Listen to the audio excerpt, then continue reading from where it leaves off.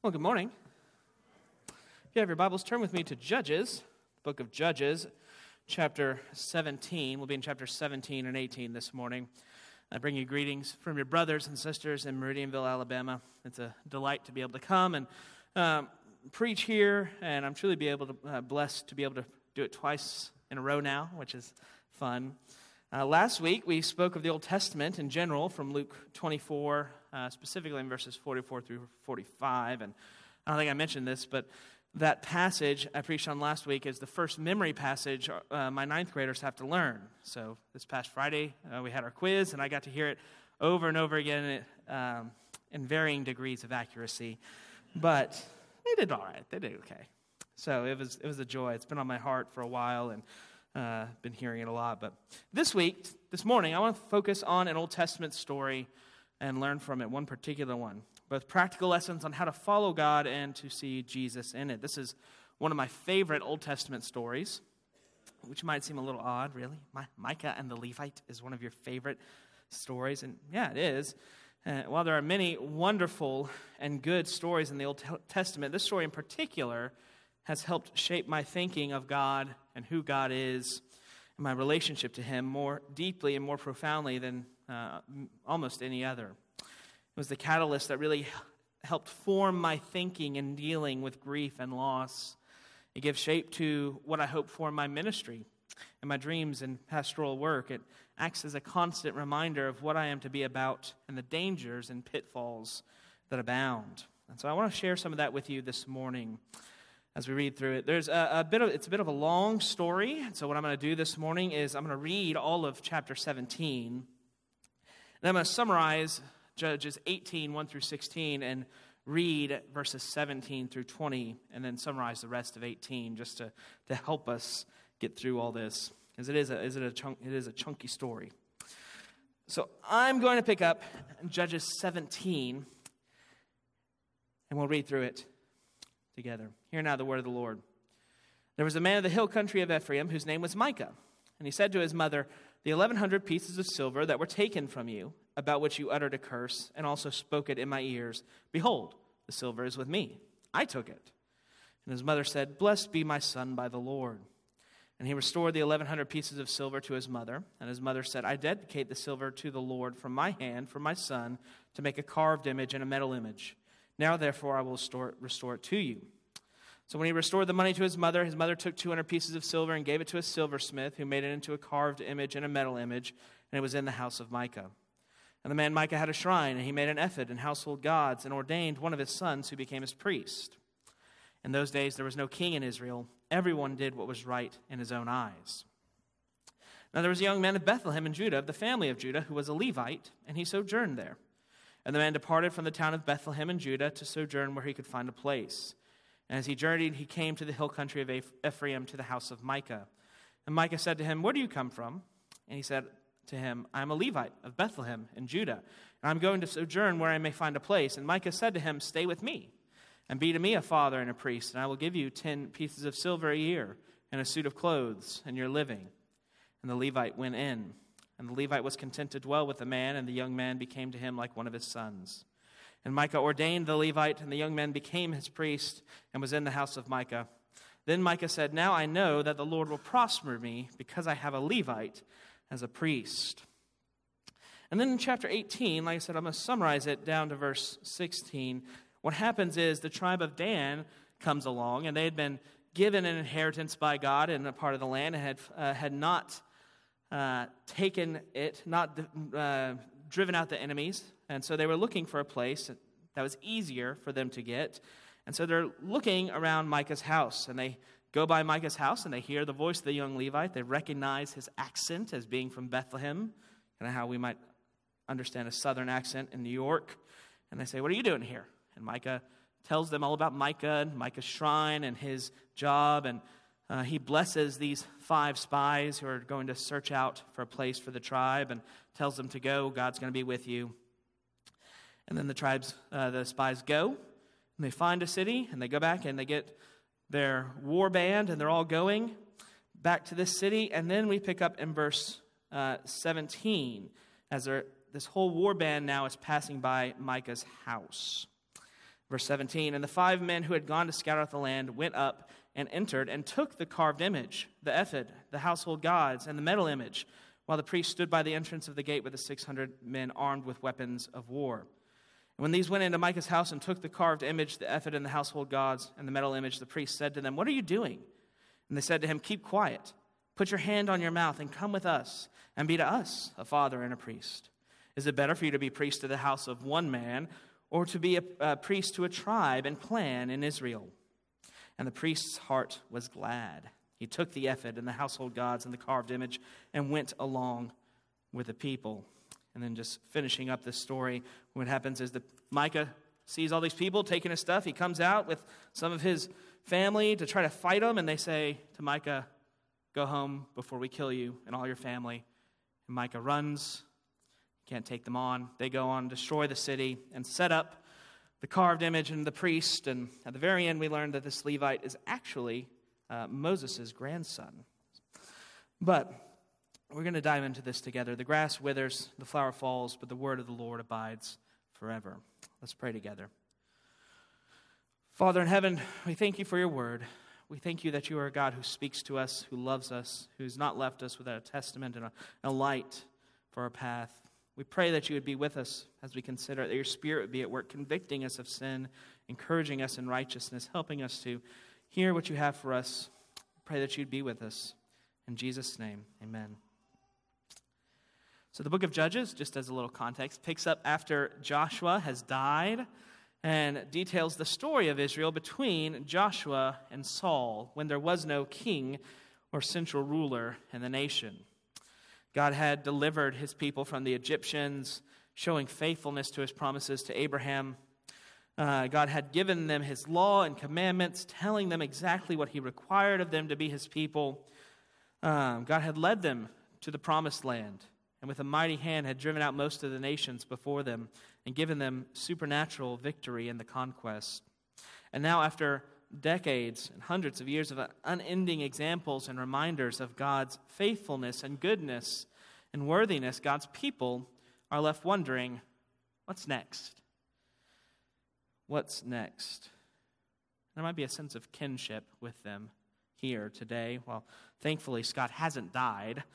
And while I hope Redeemer's next pastor wouldn't be identified with the character of King Saul, hopefully, nonetheless, there might be a feeling of similarity and kinship with the Israelites in this time, a sense of chaos, a sense of worry, a sense of wildness, disorder. It's a vulnerable time, a dangerous time. And what we have in the book of Judges should serve as a stark warning to us all the time, but especially now. After Joshua's death, the people quickly abandoned the Lord, turning to other gods and doing what is right in their own eyes. The book of Judges is marked by a cycle of idolatry and judgment, repentance and salvation by the hand of a judge. And God continually shows his compassion and justice, but the people continue to abandon the covenant he had made with them at Sinai. Most of the stories of the book of Judges deal with the big epic stories of the time, battles and wars and generals. But here at the very end of Judges, we have two smaller scale stories that kind of give us a snapshot of what normal life was like in this time of sin and rebellion. We often like to think of the Old Testament as God speaking all the time and big, crazy, miraculous events happening all the time, and there's definitely that. But more often, it was very similar to our own lives. Going about our day, working, having a family, doing normal things. And we see that here in the story of Micah and the Levite. Our passage is one of these small snapshots that give us some insight in some of the dangers that are ever present, but especially in times without a leader. And it also serves as an encouragement to seek a better path, a reminder that we are not truly leaderless. My theme this morning is simple. It's that God is not the means to our own ends. God is not the means to our own ends. That's what I think this passage is ultimately about. And I think we'll see that as we look at the problem of pragmatism, the purpose of worship, and the promise of a king. The problem of pragmatism, the purpose of worship, and the promise of a king. Firstly, let's consider the problem of pragmatism. This is really a story about pragmatism. And it's everywhere in the story. I originally had this point called the prevalence of pragmatism because we see it all over the story. I don't know if you noticed as we were reading through it, but everyone in this story is awful. Everyone. We like our stories to have a hero, to have an example to follow, a good guy with, some character flaws, some flaws to overcome, but generally a good person who we can root for. And this story has none of that. We're introduced to the main character, Micah, first. And the very first line of dialogue from Micah is him confessing that he's stolen 1,100 pieces of silver from his mom. And this isn't Micah, taking a 20 that his mom had left lying around. This is a serious theft. I don't know how much this would have equated to at the time, but we can put it into our own context and think about, you can buy a gold or a silver coin for about $20 or $30. So you're looking at tens of thousands of dollars, thousands at least.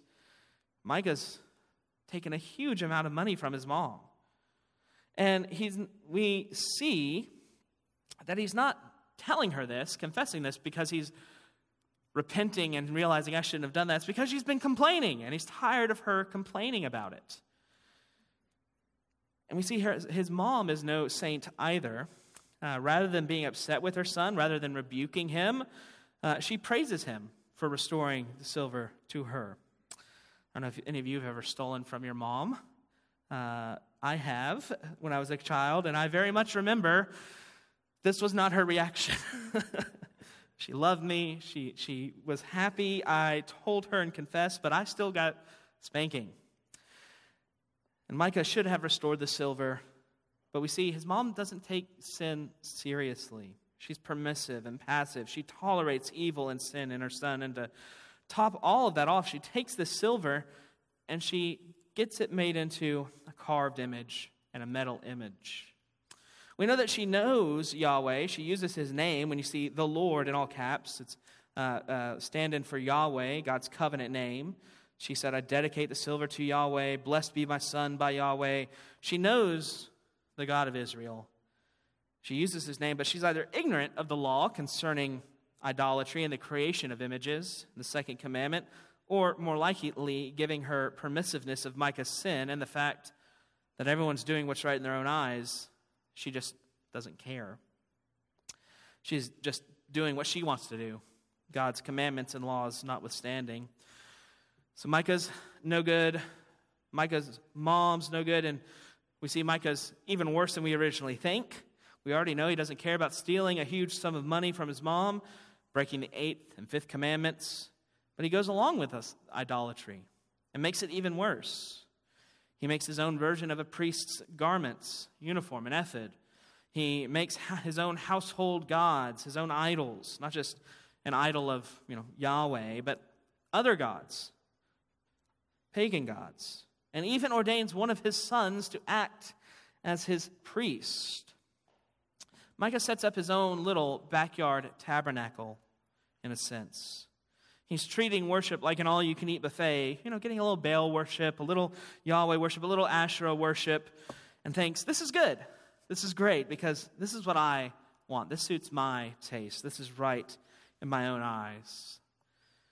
We know Micah knows God's commandments because in a little bit he's going to get excited about the idea of having a Levite as a priest, which is what God commands. The tribe of Levite are to be the priests. So he knows what he's doing totally goes against God's commands, but he doesn't care. God had commanded they weren't to make images or worship idols, but Micah does. He'd commanded they were to offer sacrifices and worship at the tabernacle, but Micah sets up his own shrine. And God had commanded the Levites were to be priests, but Micah ordains his son, an Ephraimite, as his priest. Micah's no good. And then we get introduced to the next major character, the Levite, who also is just a really great guy. Really, really wonderful person here. We learn at the end of the story that, as I mentioned earlier, this is actually Moses' grandson, and it's meant to be a powerful revelation. The author waits until we see how awful and how terrible this guy is before saying, by the way, this is Moses' grandson. That's how bad things have gotten, that even the grandson of the great and godly Moses is diving into all this awfulness. We see he's left Bethlehem. He's seeking a place for himself. Now, the Levites were given lands and tithes and support by the people of Israel so they could focus on learning the law, teaching the people, caring for the people's spiritual needs. They would have had a stipend place, but this Levite has left his normal place because he's trying to find a place for himself. He's not content with what God had provided for him. He's trying to see if he could do better than God had provided him with. He's malcontent, greedy, seeking acclaim. He comes to Micah, and this abominable mixture of idols and Yahweh worship in gross violation of the law, which he as a Levite would have been schooled in. And instead of reprimanding or correcting Micah, once an offer of 10 pieces of silver and a change of clothes is on the table, he's quite happy to abandon God's commands and go along with this. He's content, Judges tells us. He wanted wealth and prestige, and now he has it here. And he's happy to take the Lord's name in his mouth and offer pronouncements as a priest while engaged in all this awfulness. There's a bit of irony as Micah is more than happy to hire this Levite to be his priest because Micah says now he knows that the Lord will do him good because he has a Levite as a priest. He stupidly thinks this will make his blasphemous and idolatry work because now he can whitewash it with a veneer of legitimacy. But it's ironic because it's actually through the Levite that Micah's whole racket comes crashing down. It's the people of Dan hear the Levite's accent. And it's through him that they learn of the silver image and all these household gods and this little shrine that Micah's made. It's the Levite who ends up costing Micah all this stuff. And despite the Levite being content to dwell with Micah, we notice how quickly he was content to leave Micah and to adjust himself to the idea of a new position with the tribe of Dan. As soon as he could rationalize that, it is better to serve a whole tribe than one family. I could minister to so many more people. I could get so much more money. I could do so much more. He abandoned Micah, even going so far as to help the Danites plunder Micah's temple. And then, of course, there's the Danites who had been given lands by God, but it was too hard. They couldn't drive out the enemies. They didn't want to do the hard things God had called them to do, and so they leave it. It's unsuitable to their liking, and they're trying to find someplace better in their eyes to settle down in, ignoring what God had given them. Everyone in this story is really and truly awful. There's no hero here. But why are they awful? What's the root of all this in the story? Why are they doing what they're doing? In verse 6, the author gives us the root of all this. In verse 6, he says, "In those days there was no king in Israel. Everyone did what was right in his own eyes." That's the theme of this whole story. Everyone's doing what's right to them. The people are defining what is right and wrong by their own parameters and their own judgments. They are taking upon themselves the position of arbiters of right and wrong. And how do they determine what's right or wrong? Well, the guiding principle and philosophy that they use to determine what's right and wrong is pragmatism. Will it get me what I want? Does it work? Does it accomplish my goals? And it's good and right. Michael wants to have a little chapel, and he wants to have a priest, and he wants to have prayer. He wants a good life. He wants the Lord to bless him, to do him good. And so he does all this stuff. The Levite wants to make his own way. He wants a good paycheck. He wants to make his mark on the world. He wants prestige. He wants to use God as a way to get it, and so he does. The Danites want an easy life. They want to avoid hard things. They want a home. And so they seek out whatever's going to lead them to that, the quickest, the easiest. They desire, and so whatever will bring about these desires is good and right. We see pragmatism all over in the book of Judges. It's kind of the guiding philosophy of this time, and in many ways the guiding principle and philosophy of our time as well. Think of all the evil and wickedness in our world today and in our own hearts, and see how pragmatic it really is. I mean, you think of go through sin, right? Why wouldn't you engage in gluttony? Don't you want to enjoy good food and eat all you want and satisfy every craving? Just makes sense. Why would you honor your parents? Don't you want freedom and autonomy? Don't they get in your way and annoy you, put constraints on you? They get in the way of what you really want, so why wouldn't you dishonor them? Why would you rest on the Lord's day? Don't you know there's so much to get done, and don't you need more money, more stuff, more time, more rest? Why would you stay faithful to your spouse? Don't you want affirmation and excitement and pleasure, whatever it is? Why would you tell the truth? Don't you want to please people, to avoid judgment, to get ahead in life? Don't you want things? Don't you want a good life? So why don't you do what it takes to get it? I want.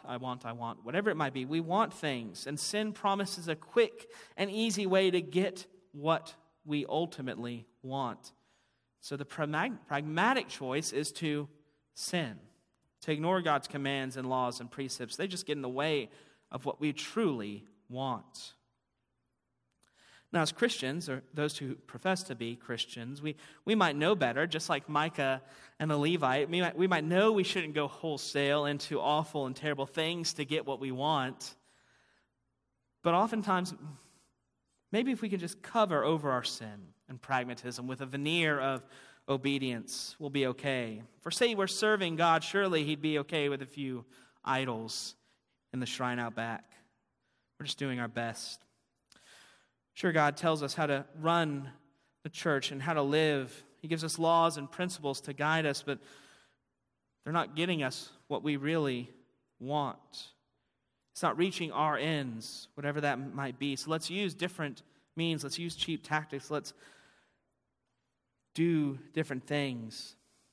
Now, let's keep it close enough to avoid seeming idolatrous, right? I'm not a glutton. I'm just enjoying the good gifts God gives me of food. I'm not a gossip. I'm just sharing prayer requests. I'm not a coward or ashamed of the gospel. I'm just trying to be all things to all people and not offend. I'm not whatever it is. We want what we shouldn't. We want gluttony, gossiping. We want to be loved by people. Be people pleasers, whatever it might be we want. And so we take and eat the fruit of sin because it promises us the quickest and easiest path to what we truly want. And as Christians, all too often we make it holy. We whitewash it. Pragmatism is all over this story and all over our hearts. Micah wants, the Levite wants, the Danites want, and we want. And so we take the pragmatic path and do what's right in our own eyes. But though it's easy and quick, it's the wrong path as we consider what it means to worship the Lord in and with our lives. We know this is the wrong path. The whole point of the story is that this is wrong. Don't do this. Don't be like these people because they're awful people. But what is the right path? What is the purpose of worship? Not just worship in the sense of Sunday morning, all this, but in the sense of following God, serving Him, loving Him. Why do we serve God? One of the chief symptoms of pragmatism in this story and in our own lives often is that these people are not truly serving God, but rather they're using God as a means to an end. None of them care about God and His commands and His worthiness and His glory. They love Him about as much as we might love a vending machine that gives us the snack we really want. Or as much as I love the drill that helps me put together a bookshelf. Yeah, it's nice, it's handy, but at the end of the day, its only value was in helping me achieve what I want. And God only had value and authority to the people in this story in so much as He could get them what they really wanted. And all too often we treat God the same way. And the question for us this morning, the key question is, why do we follow God? Why do you follow God? Why did you get up this morning and come here? Why do we come to God? For blessing, for him to do us good, as Micah says, for him to give us a happy and whole life full of good things, for health, for family, for love, for joy, for peace, for respect, for aspirations, for importance, for heaven, for not going to hell. You hear the commonality in all those responses is for. We come to God for fill in the blank, whatever it is. And when we answer in these ways, God is a means to an end. And what you really want isn't God, but whatever you fill in that blank with. Whatever sits at the end of, why do you worship God? For what? That's your God. And Yahweh just happens to be a convenient tool to reach it. Now, I hope we'd never say, I worship peace, I worship health, I worship a fulfilling life, and God's just my tool to get it. At least not out loud. But we see what our God truly is when we don't get the things that we want.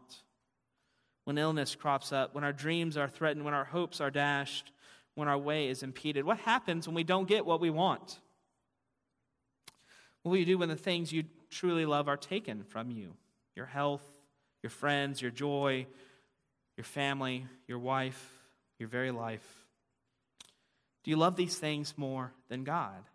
Then you will hate God because he has failed to get you what you actually want. And what happens to a tool that doesn't work? When disaster strikes and God isn't giving us what we want, well, it's time for a different tool. Maybe you throw them away and abandon the faith. We see that happen all too often. When people aren't given what they actually want, they turn away and leave God. Maybe you just put them on a shelf and put your faith in something else until a little later when he might be more useful and more valuable. Maybe you just abandon whatever it is he's calling you to and has you going through, since it's obviously not working. That's just good pragmatism.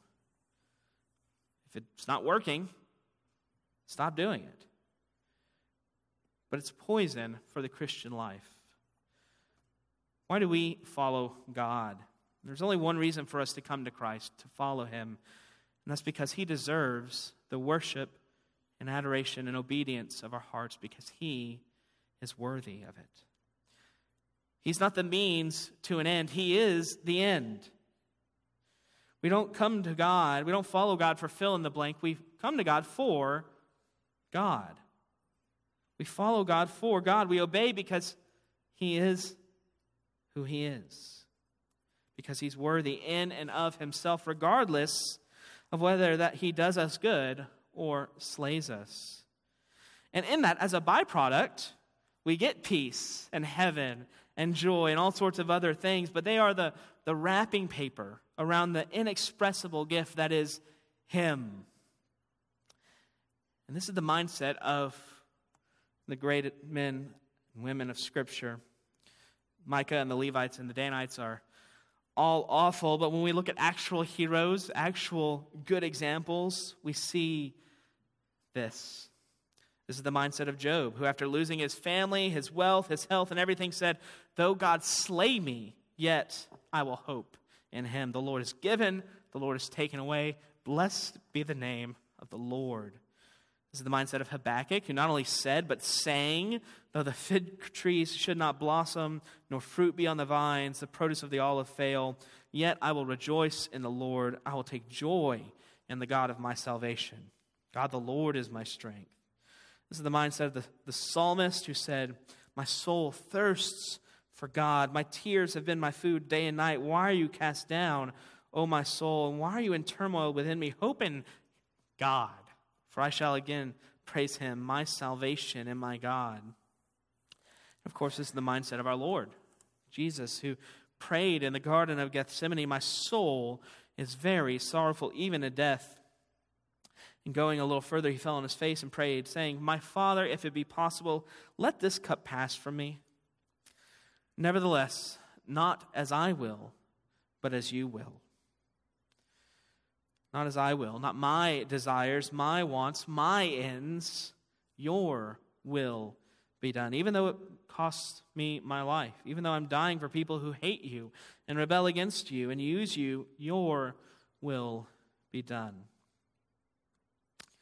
We don't serve God for our ends, but because he's worthy of us, because he is God and there is no other.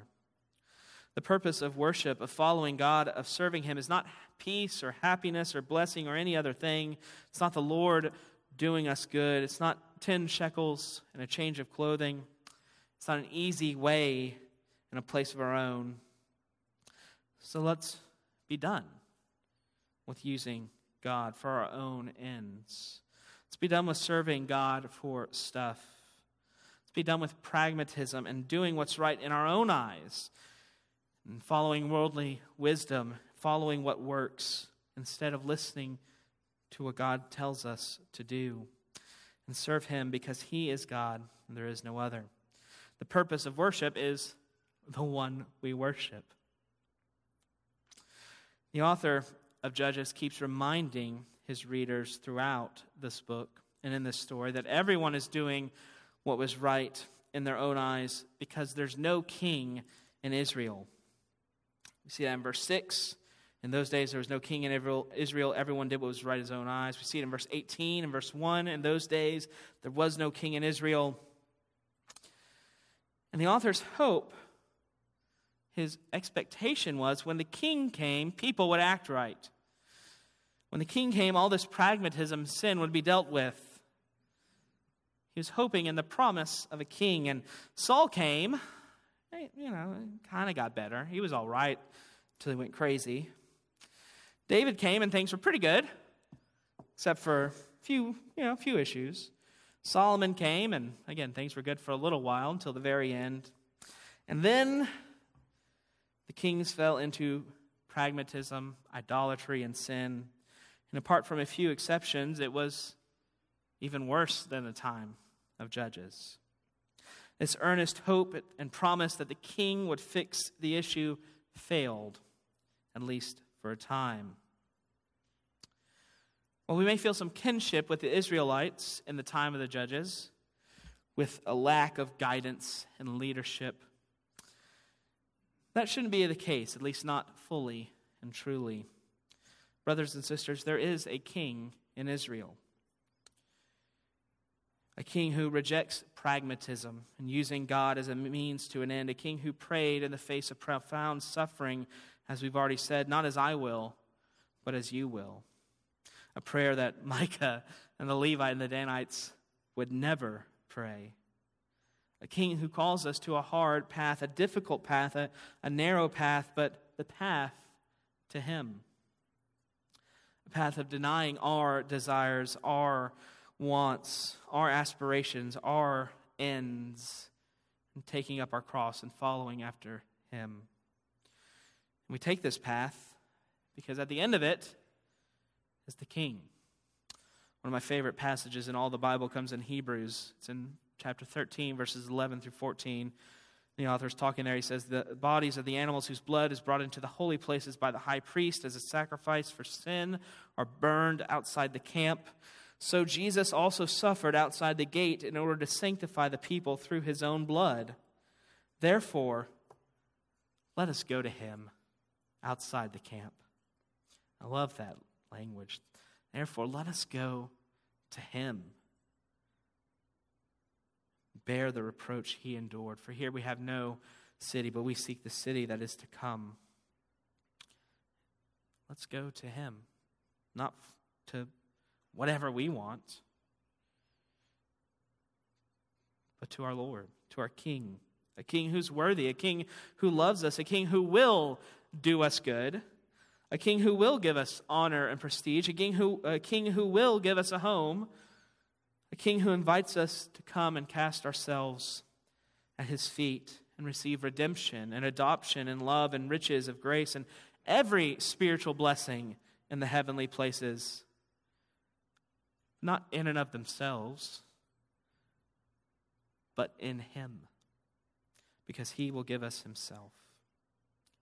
The story ends with Micah robbed of all of his idols and silver, and the Levite Rather than the Lord doing him good, Micah is left defeated, humiliated, and empty. And such is the end of using God as a means to our own ends. Such is the end of pragmatism. But it's not the end of following our King. It's not the end of what God calls us to do. His ways lead to life. I remember reading a preacher or author saying something along the lines of, you come to Jesus for joy and you won't get it. You come to Jesus for peace and you won't get it. You come to Jesus for forgiveness and you won't get it. But you come to Jesus to go to heaven when you die and you won't get it. But if you come to Jesus for Jesus, you'll get him and all the rest too. Brothers and sisters, let's be done with following in Micah's path, the Levite's path, the Danites' path. Be done with seeking our own ends, and even worse, taking God's name in our mouths and using him as a vending machine to get what we really want. Let's reject pragmatism and our own desires and say to our Lord, Lord, this is what I want, this is what I envision, and yet not as I will, but as you will, because you are God and worthy of my life and service and devotion. Let's do the hard things the Lord has called us to in his way, and in that find the joy that he provides. Will you pray with me as we seek to ask him to do this in our heart? Father in heaven, Lord, we thank you for this story and the example it gives us. Lord, we pray that you would help us to take it to heart. Lord, that we might not use you, that we might not really and truly worship other things and only see you as a way to get those. But Lord, may we worship you in spirit and in truth, Lord. May we delight in you. May you be our heart's earnest desire. Lord, cleanse us from pragmatism, from seeking the most expedient way to do what we want to do. Instead, help us to learn from you, to hear your commands and hear your laws and your principles, and know that that is the right way to go. And Lord, focus our eyes on our King, who loves us and is for us, and who has given us himself. Lord, may we delight in him. Pray that you bless us and be with us, and help us to do all these things by your Holy Spirit's power. In Christ's name, amen. Thank you all.